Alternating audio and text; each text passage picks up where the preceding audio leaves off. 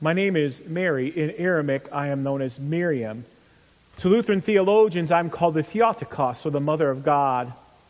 Let me make it very clear to you, I'm the mother of Jesus. I can't begin to tell you what a joy the past 34 years have been since the Holy Spirit told me that I'd give birth to the promised Messiah. What you need to know is that I'm a regular, unknown, typical young Jewish girl from a small town by the sea. I was chosen for the important role of salvation. My story for you actually begins what many of you know with Christmas.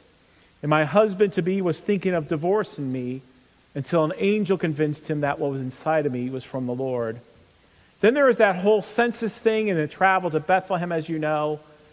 And there came the birth. And the angels announced to the shepherds and to others that their Savior has been born. And I remember there by the manger in the stable. And I pondered all these things in my heart. Some people have places in Florida. Some people take expensive vacations. Some people have fame, riches, and conveniences. People in America treasure many different things, but I treasure that I was able to watch my son grow into the man he became. He always is the Son of God, the Messiah. I saw his wit, his wisdom, but more importantly, I saw the compassion he had on people. Even though God blessed Joseph and me with many other children, I loved them all equally. It was unique and profound to raise Jesus. I remember one time the entire clan traveled to the temple to make sacrifices. On the way back, we couldn't find Jesus, and I began to worry.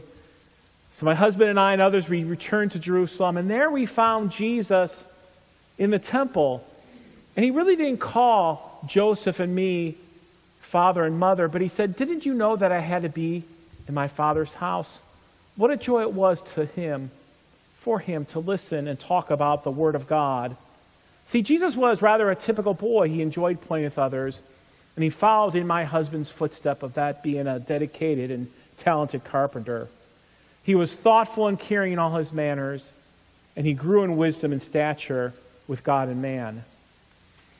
When my son turned 30, he began his ministry, and I pondered what he did. He began doing miracles to show who he was. He even gathered unto himself followers that you and I would know as disciples. And the first miracle came at a wedding. Now, it was a dear friend's wedding. It was her daughter's wedding. And it was rather embarrassing. The host ran out of wine. What you need to understand is that in Jerusalem at that time, in Israel at that time, wedding celebrations went on for days, if not for weeks. And it was quite an embarrassment to run out of wine. And so I went and asked Jesus if he could help. And then he said something very unique to me that sort of echoed back to the temple when he was a boy. He said, "Woman." He called me woman. And I had to ponder in my heart what exactly that meant. Then another time, my family and I wanted to meet with Jesus. His siblings were there. And someone said, "Well, Jesus is really busy talking to others." And I said, "Well, please tell Jesus that his family is there." And then Jesus also again turned to my head. He said, "My mother and brothers are those who hear God's word and put it into practice."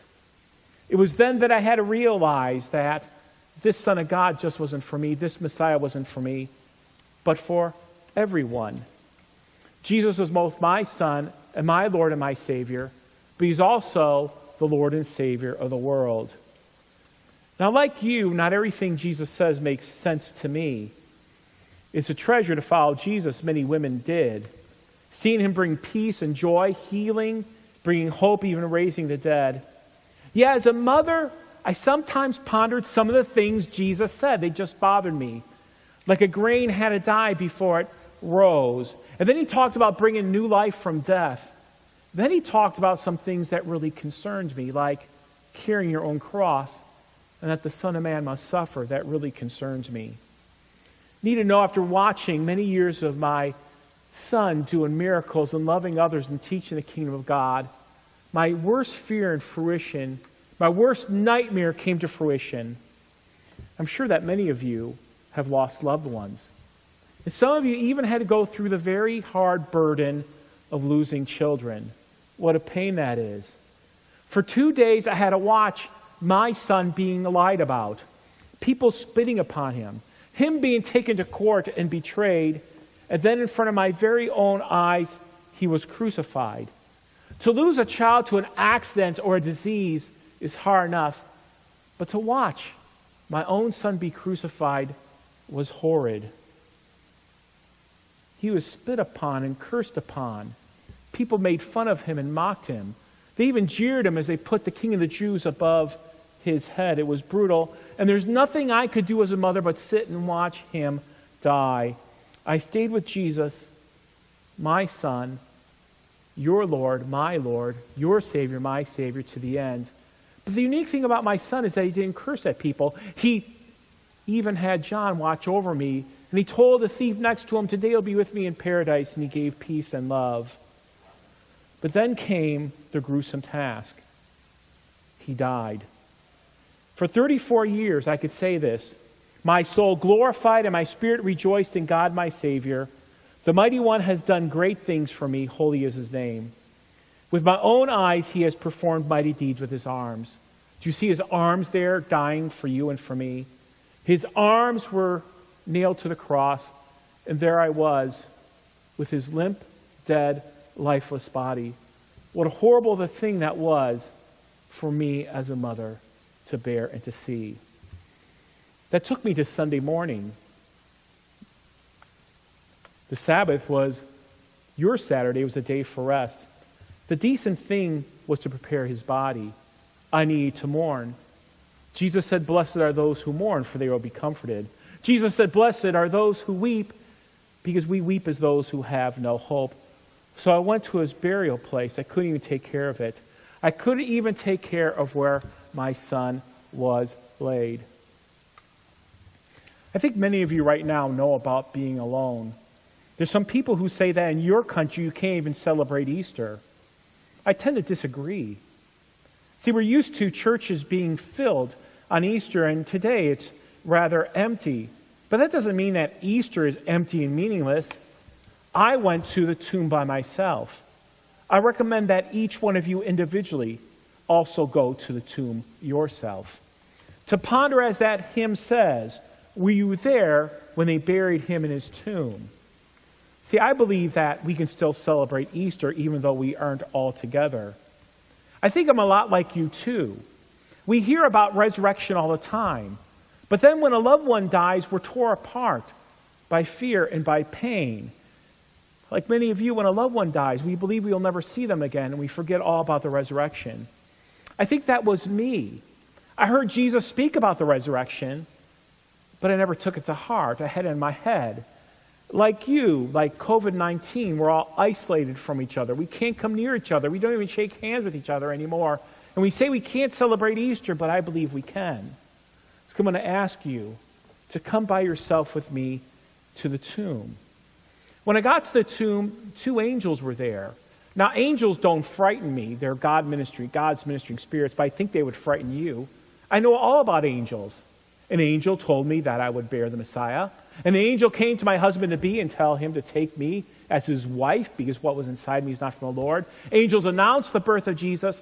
Angels don't frighten me. But it was really confusing for me. What had you done with him? I wanted to treat my son's body. Where is he? I told them, if you've taken him someplace, tell me where he is so I can go and mourn my son and prepare for his burial. I called him Lord and Savior, yet I doubted that he could save me. Many of you sometimes live as if Jesus never rose from the dead. Yeah, you're connected to the church and you come to church on Easter, but you take in your heart that Jesus literally rose from the dead? That he really can conquer sin, death, and the devil? Some people think that maybe their good works will save them, or maybe being attached to a church will save them. But I saw him die. Now I'm at his tomb. Then I suppose the person was a gardener, said, Mary, Miriam. And I turned around, and it was my Lord. I remember Jesus told me that he is a good shepherd, and the sheep hear his voice, and I heard his voice. Mary, I am the good shepherd, and the sheep listen to my voice. I heard him. It was Jesus. It wasn't the gardener. And the only thing I could do was clamp on and to touch him and to hug him and to hold him. And Jesus said, don't hold on to me. There's things I yet have to do, but I'm risen, victorious from the dead. So we can say today, Christ is risen. He's risen indeed. Alleluia. So I guess for us Lutherans, the question is, what does this mean for us? Well, I see it like this from one of your great theologians, that God hides himself and works behind opposites in Mass. Well, what do I mean by that? Well, the Creator becomes the Creator to save his creation. The Creator becomes man himself to save his creation. What does it mean that he hides himself? The Good Shepherd becomes the lamb to save his sheep. And we believers hear his voice. What does it mean God works in hidden ways? The stone that many rejected has become the chief cornerstone on which the whole house of God is built. And you and I are part of that. Jesus, powerless at the cross, defeats sin, death, and the devil forever. Remember, his arm has done mighty things. He who was dead in the tomb is the firstborn of the resurrection of all. God hides himself and works in opposites in Mass for you and I. I see it in myself. God's work is hidden. Me, Mary, a simple young unknown woman, gives birth to a Savior in a manger in a stable, and his work brings salvation to those who expect it least. Like who? Like the possessed.